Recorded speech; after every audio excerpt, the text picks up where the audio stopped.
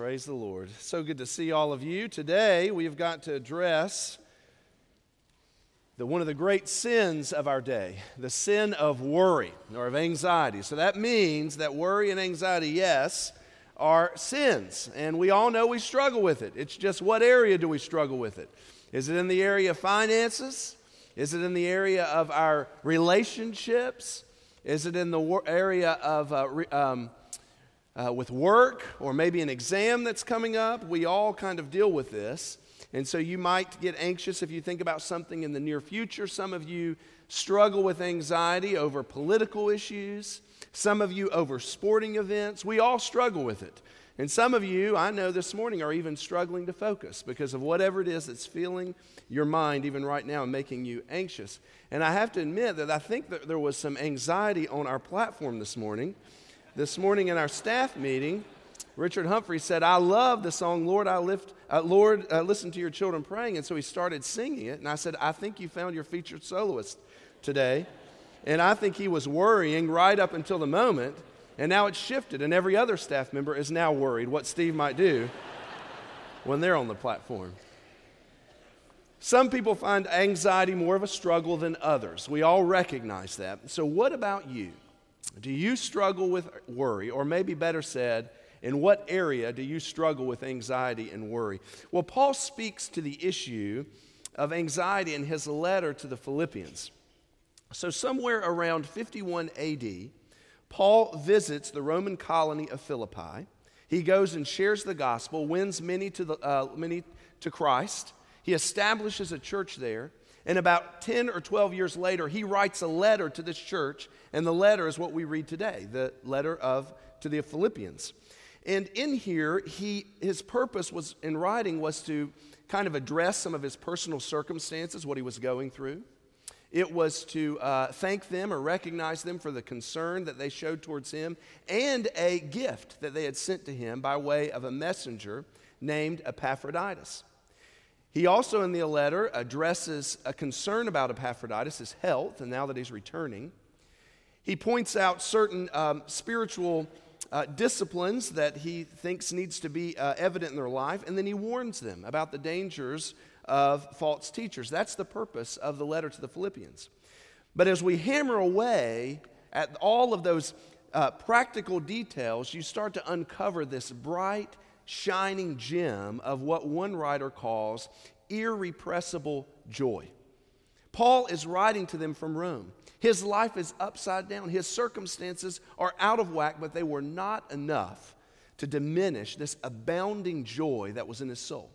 So we've been studying through Philippians in light of this joy, and we've called it inescapable joy. Now, Paul was in chains as a prisoner in Rome, but we find he couldn't escape from the joy that was in his heart. So over and over again, Paul writes and uses the word joy and rejoice in different places. And he is not writing to them to tell them how to have joy. He's not writing to instruct them on how to rejoice.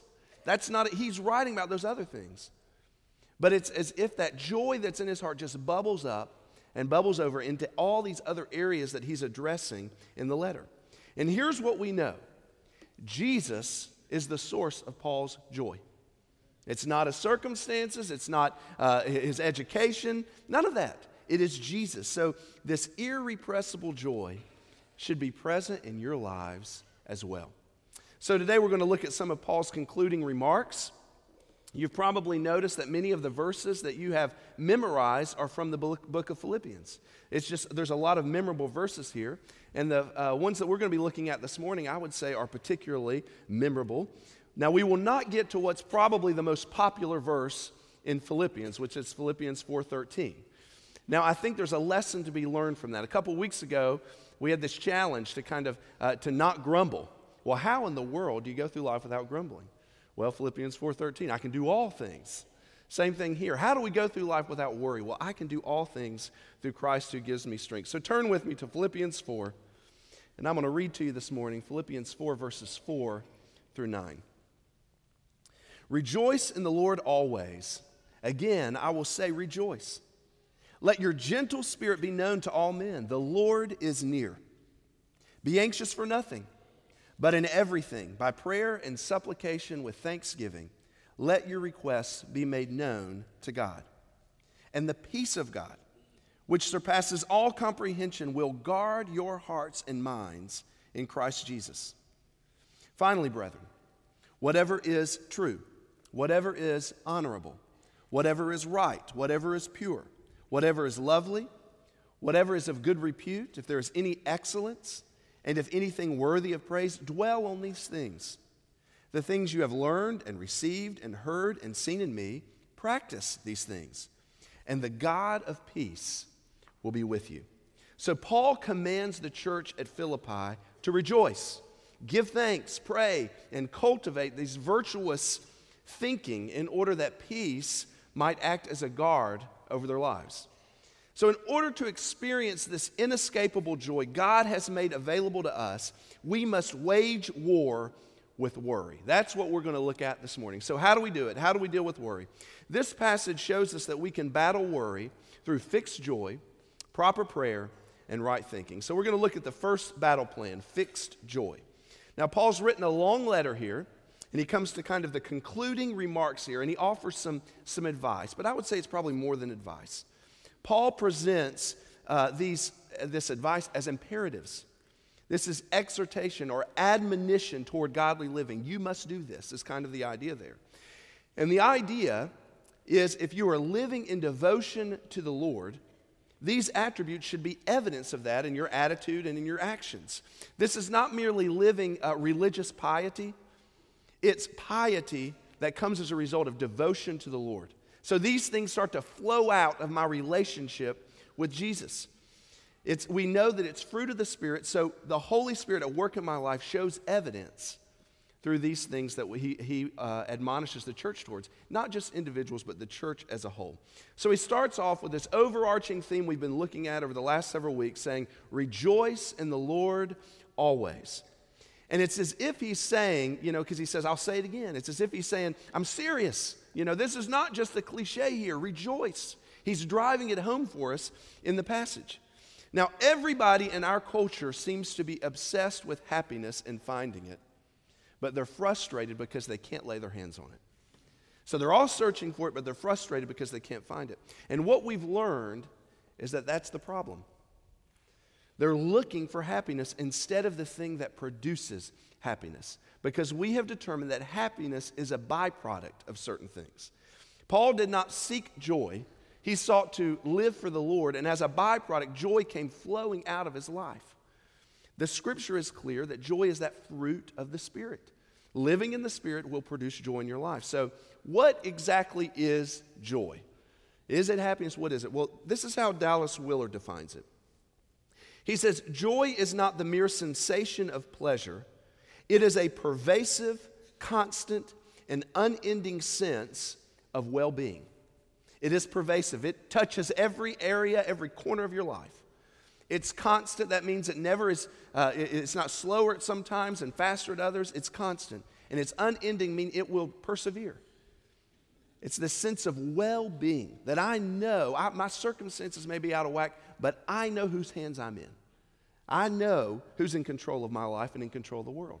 And the Christian church should have a corner on joy. We should have a corner on the market. For some reason, the church, for a period of time, became recognized or associated with kind of the wearing of black, long faces, kind of drab rituals. And you think, did they ever read this book?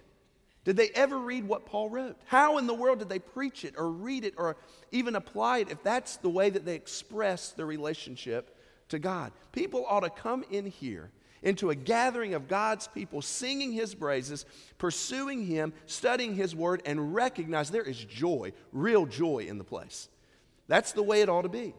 Gordon Fee indicates that unadulterated, unhindered joy is, or at least should be, he writes, the distinctive mark of the believers in Christ Jesus. Jesus did not come so his followers could be miserable, could be weighed down with a heavy burden.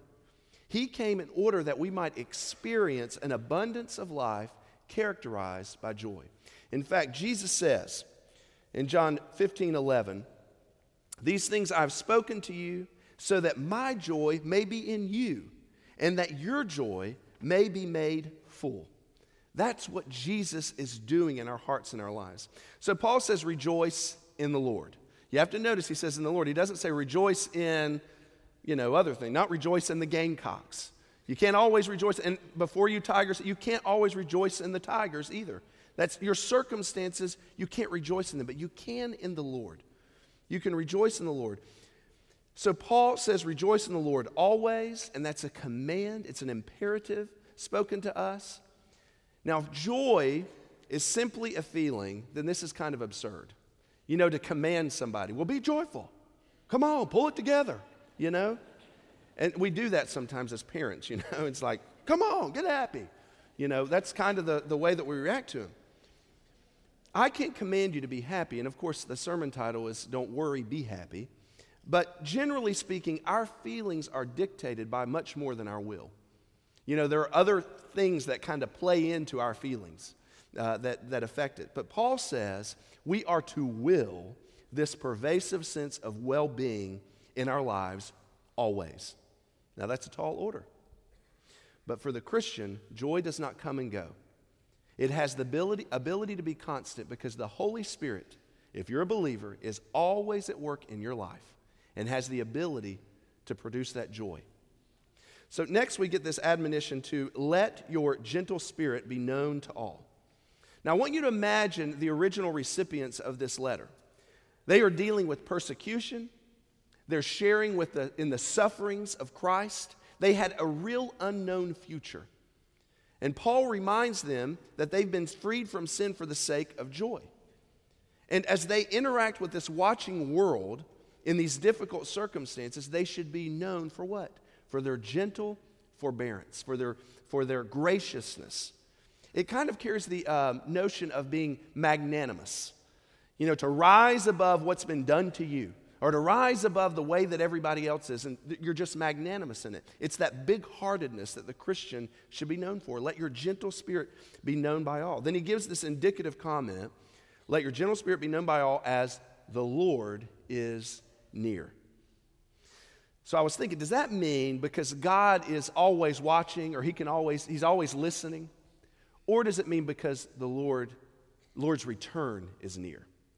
What probably means both. But I think that there's a strong sense here with regards to eschatology, that Christ's return is coming soon. So that should act as a comfort for the Philippians, as well as a motivation towards godly living or the devoted life. So let's return to the idea of fixed joy here.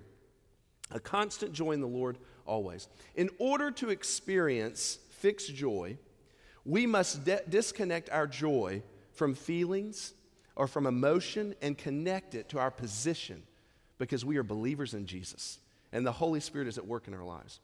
We all have this shared experience in Columbia right now. It happens about this time every year, is that we wake up in the mornings and we don't quite know what to put on. Because what's the weather going to be like, Is it going to be warm or is it going to be cold? So the other day after that cold snap gave way to fake spring, I saw on my windshield that yellow film. And I thought, what in the world? It's February. Is that really pollen? And then I saw the blooms on the trees. And I thought, oh, man. And what happened? The next day, we're back to late winter, and it just kind of throws us all for a loop. F.B. Meyer said, and this is my translation of his comment, he says, our feelings are as changeable as Columbia February weather. They are affected by an infinite number of subtle causes: our physical health, the state of the atmosphere, over-weariness, want of sleep, as well as those that are spiritual and inward. So our feelings should not dictate our joy, because we're commanded to rejoice. That does not come and go with the seasons. It's a constant rejoice in the Lord always. So why do we lack joy? Because you say, well, Wes, you're preaching that, but I know that joy is not always evident there. Or maybe even right now you would say, particularly in this moment, I don't sense the joy there. And how am I supposed to be joyful whenever I don't sense it there? Well, I would suggest to you a few reasons that maybe the Christian lacks joy. First of all, is there a lack of communion with God? We often lack joy because we're not living in relationship with the Lord. When's the last time you spent time in His Word? When's the last time that you spent committed time in prayer? What's your communion with the Lord like? What's your relationship with Him like? If we're not mindful of Him, or if we don't enjoy being with Him, then the joy is not going to be there. So that may be one reason. Another reason that maybe the joy is not there in the Christian life is because there's sin in your life. Maybe unconfessed or unrepentant sin in your life. You don't have joy because you're living as a slave to sin. And so that just is kind of removed from your life. Hopefully you take notice before more things happen to your life. You have unconfessed wrongdoing in your life, and it's affected your sense of well-being. A third reason, there may be others, but a third reason may be that you are in a season of testing. You know, I found that there are seasons of life where it is especially difficult to experience this sense of joy. This is where lack of feeling does not come because I'm in sin or because I'm here studying the Word, I'm spending time in prayer, but it's a struggle for me to connect with the Lord or to sense the work of the Holy Spirit in my life. F.B. Meyer says, it may be that Christ would teach us to distinguish between love and emotion of love. I think you could interchange there. It may be that Christ would teach us to distinguish between joy and from a feeling of joy. Because this is a season where we're to remain faithful and we dig deep for the well that God has in store for us. So we battle worry through joy, which is a decision of the will. Rejoice, I will say it again, rejoice. And then secondly, we battle worry through proper prayer. Verse 6 says, be anxious for nothing, but in everything by prayer and supplication with thanksgiving, let your requests be made known to God. So we now arrive at the issue of the day, anxiety or worry or undue concern with matters. Paul gives the negative command here with kind of a positive thrust. Be anxious for nothing. Now remember the circumstances that Paul's readers are facing. They had real opposition to their Christian life. They were sharing in Christ's sufferings. They had what would amount to right cause for being concerned about their future. To maybe even have worry. But the Scripture doesn't say, but it's okay to worry if it's real serious, like this kind of thing. It doesn't say that. It says, be anxious for nothing. In fact, there's this twist of words here in verse 6. It says, it contrasts the words in everything with what we just read, for nothing. So worry for nothing, but in everything, pray. Sometimes I wonder what God thinks about some of my prayers, because I pray about everything. Some of my most fervent prayers when I was a college student, and I was driving around campus trying to find a parking place. And I would say, dear God, please, please, please, provide. And I wonder, but the Scripture says in everything that I'm to pray. So Paul says, open the gates for your requests. Let them be known. But he does specify that our prayers should be offered with thanksgiving. In fact, you might just circle that. That might be the critical component here. With thanksgiving. Gordon Fee writes, petition accompanied by thanksgiving puts both prayer and our lives into proper theological perspective. So to pray with thanksgiving does not simply imply that when we pray, we say, God, and I thank you in advance for your answer to this. Now, we do say that. We verbalize that sometimes, but that's not what it means.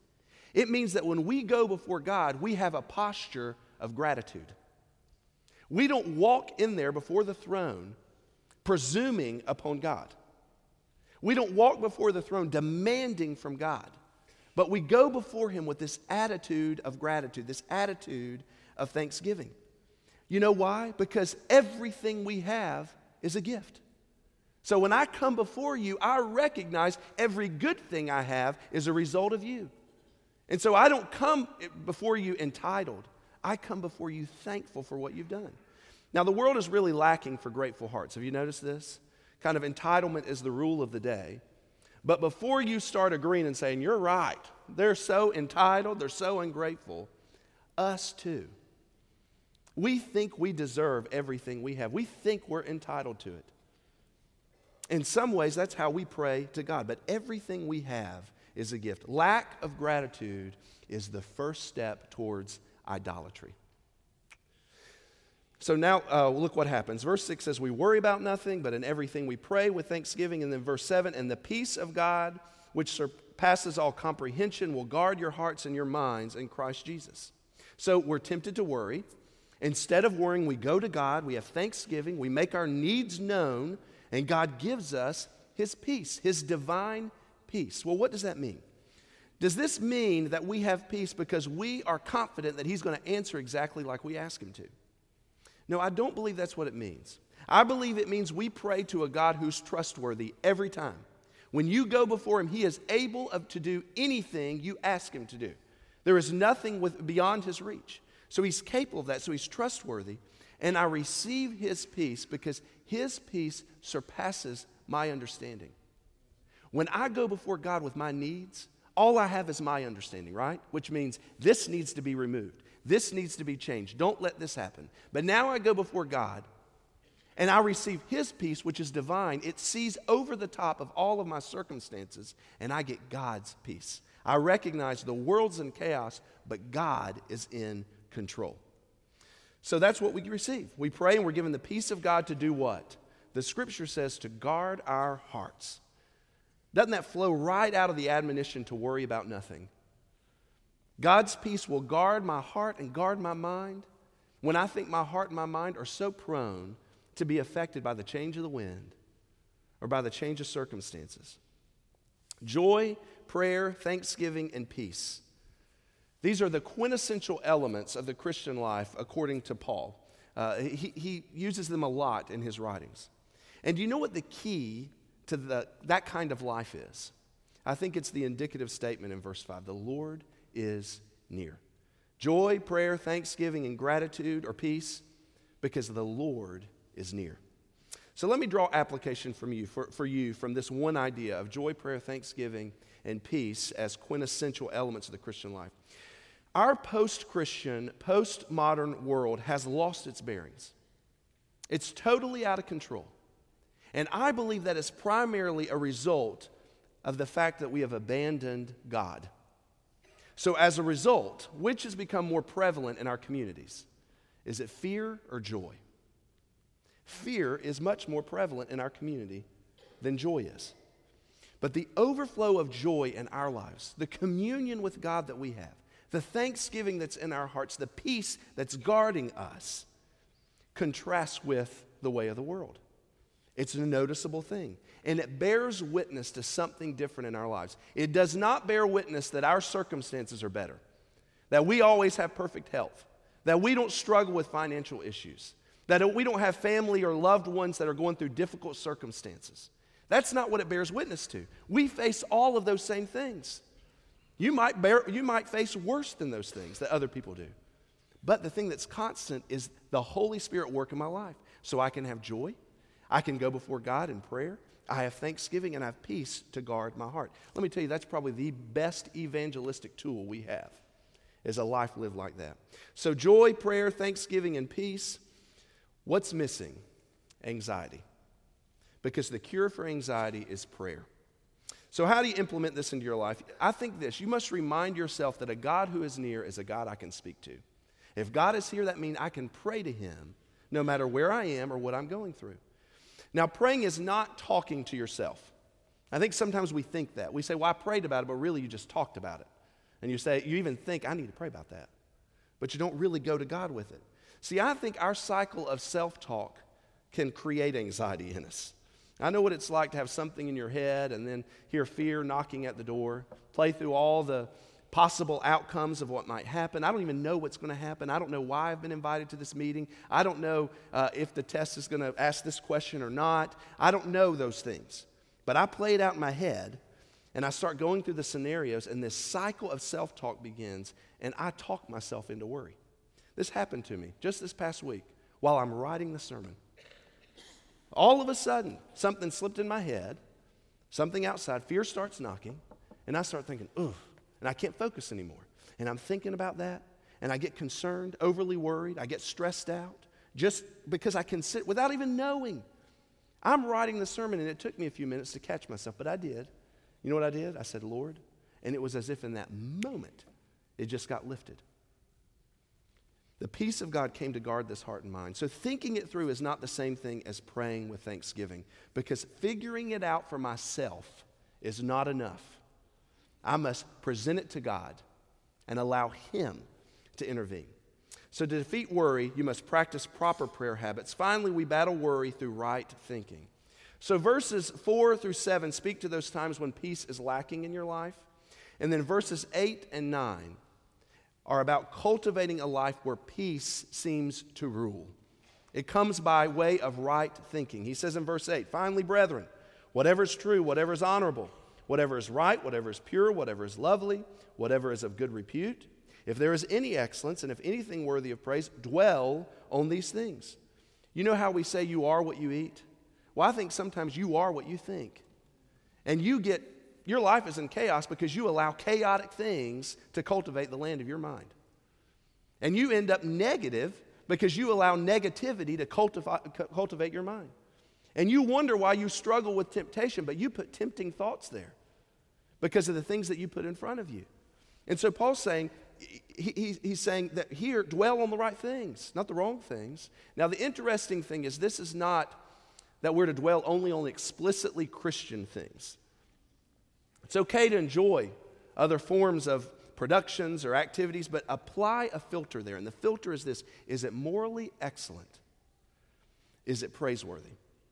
I'm not going to let anything else in. And then in verse 9, Paul presents himself as a model. He says, if you see it in me, then you can live that way. Now that may sound haughty. Why does he say that? But that's the way that he tried to live, is to be a good role model. If your role model lives a destructive life, then you're probably going down the same path. But if your role model is a person of noble character and high moral standards, it will produce God's peace in your life. So when anxiety slips in, the cure is prayer. When life is disorderly, the cure is mental and practical discipline. So what do you allow to run around in your head? Paul says in 2 Corinthians 10:5, we are destroying speculations and every lofty thing raised up against the knowledge of God, and we are taking every thought captive to the obedience of Christ. We are in a culture of message overload. It's easy to let the political discourse of our culture dominate your thinking. It's easy to get obsessed with the rants and raves on social media. It's easy to buy into the cultural negativity, to fill your mind with the filth coming out of the entertainment industry. But the Word of God says no. Ask yourself, is this all these things in verse 8? If not, then take it captive. So we defeat worry with fixed joy, proper prayer, and right thinking. Here's the bottom line. Worry should not be the regular habit for the Christian life. It's not that we do not struggle with burdens. It's not that we don't face frustrating circumstances, but we have a recipe from the Word to help us to avoid this. Fixed joy, proper prayer, right thinking. That's the recipe. So what are you really worried about today? What thoughts are you placing undue concern on? What's derailing your joy, your spiritual life? What's keeping you from living in the reality of what God has done for you? I'd say take a moment today and just say, God, just take it, Let me see with your eyes. Give me your peace. Some of you walk in here today, and the best application for you is not just to cast all your cares on Jesus, but to cast your sin on Jesus. When we go before God, we face Him, and we all deserve death penalty. But Jesus in His grace, by going to the cross and dying there, gave us the hope of a life. That life comes only through forgiveness that's made available through Jesus. So today, you can respond to that just by receiving and believing on His name. So rejoice in the Lord always. I will say it again, rejoice, because He has rescued us from the dominion of darkness and transferred or brought us into the kingdom of the Son He loves. Our Father and God, we thank You that we have this great example, this great illustration, and this great challenge. Now, Father, help us to live in it. Lord, I pray for those today that aren't in relationship with You, that they've been resisting You, that today they may respond. Lord, have Your way in our hearts and lives today. It's in Jesus' name we pray. Amen. Come to a time of invitation. If God's working in your heart or your life, I'll be down front. I'd love to hear from you. Maybe it's to come join our church, follow in believers' baptism, or respond to the gospel. You come forward as God works in your heart. You stand. As our choir sings, you respond.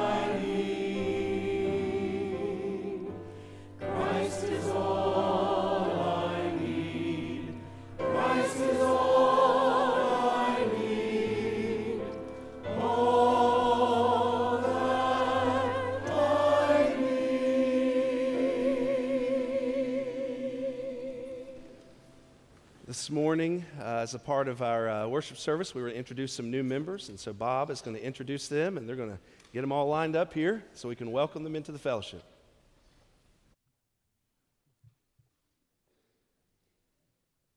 Thank you. First we have, yes, Michael and Lisa Fields. They're visiting Sunday school classes, and she's interested in women's ministry, and he in men's ministry. There we go. Come ahead.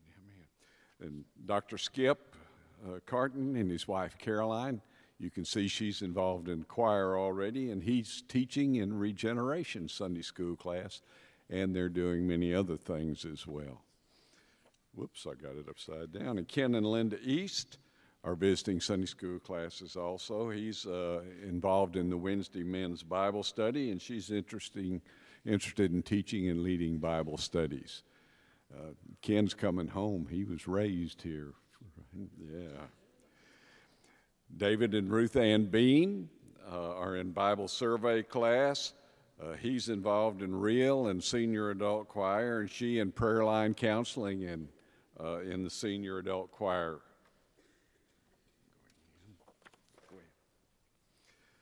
And Rich and Jackie Campbell are in the Bible survey class, and they're still looking at ministry opportunities. Will and Jennifer Clark are in the Growing in Faith class, and he is interested in preschool and PALS, and she also in preschool and PALS, probably because they've got several small children. Okay. Julie Wianco is serving in the internationals class and is doing that. She's interested in missions as well. And we have Braxton Haynes. Yes, sir. Got the slap in there. He's in the 3rd grade. Parents Hal and Jenny Haynes. And then we have Dawson Haynes. He's in the 1st grade. And they've both been baptized. And they sit right down over here. And now we've got Ryan Dupree. Got a couple internationals, beginning with Paul Giwa from Burma. And then Heidi Zhao from China.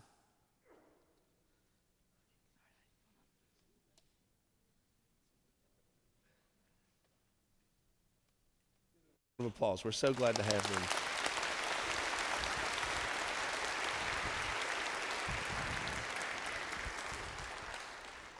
We're thrilled to have y'all as part of our church, and some of them have been here for a while, but presented today. And I know some of you need to walk the aisle and get joined as well. And in fact, we have coming up a meet the staff. If you have some questions or you want to know about joining the church, you can kind of look in the bulletin and get signed up for that.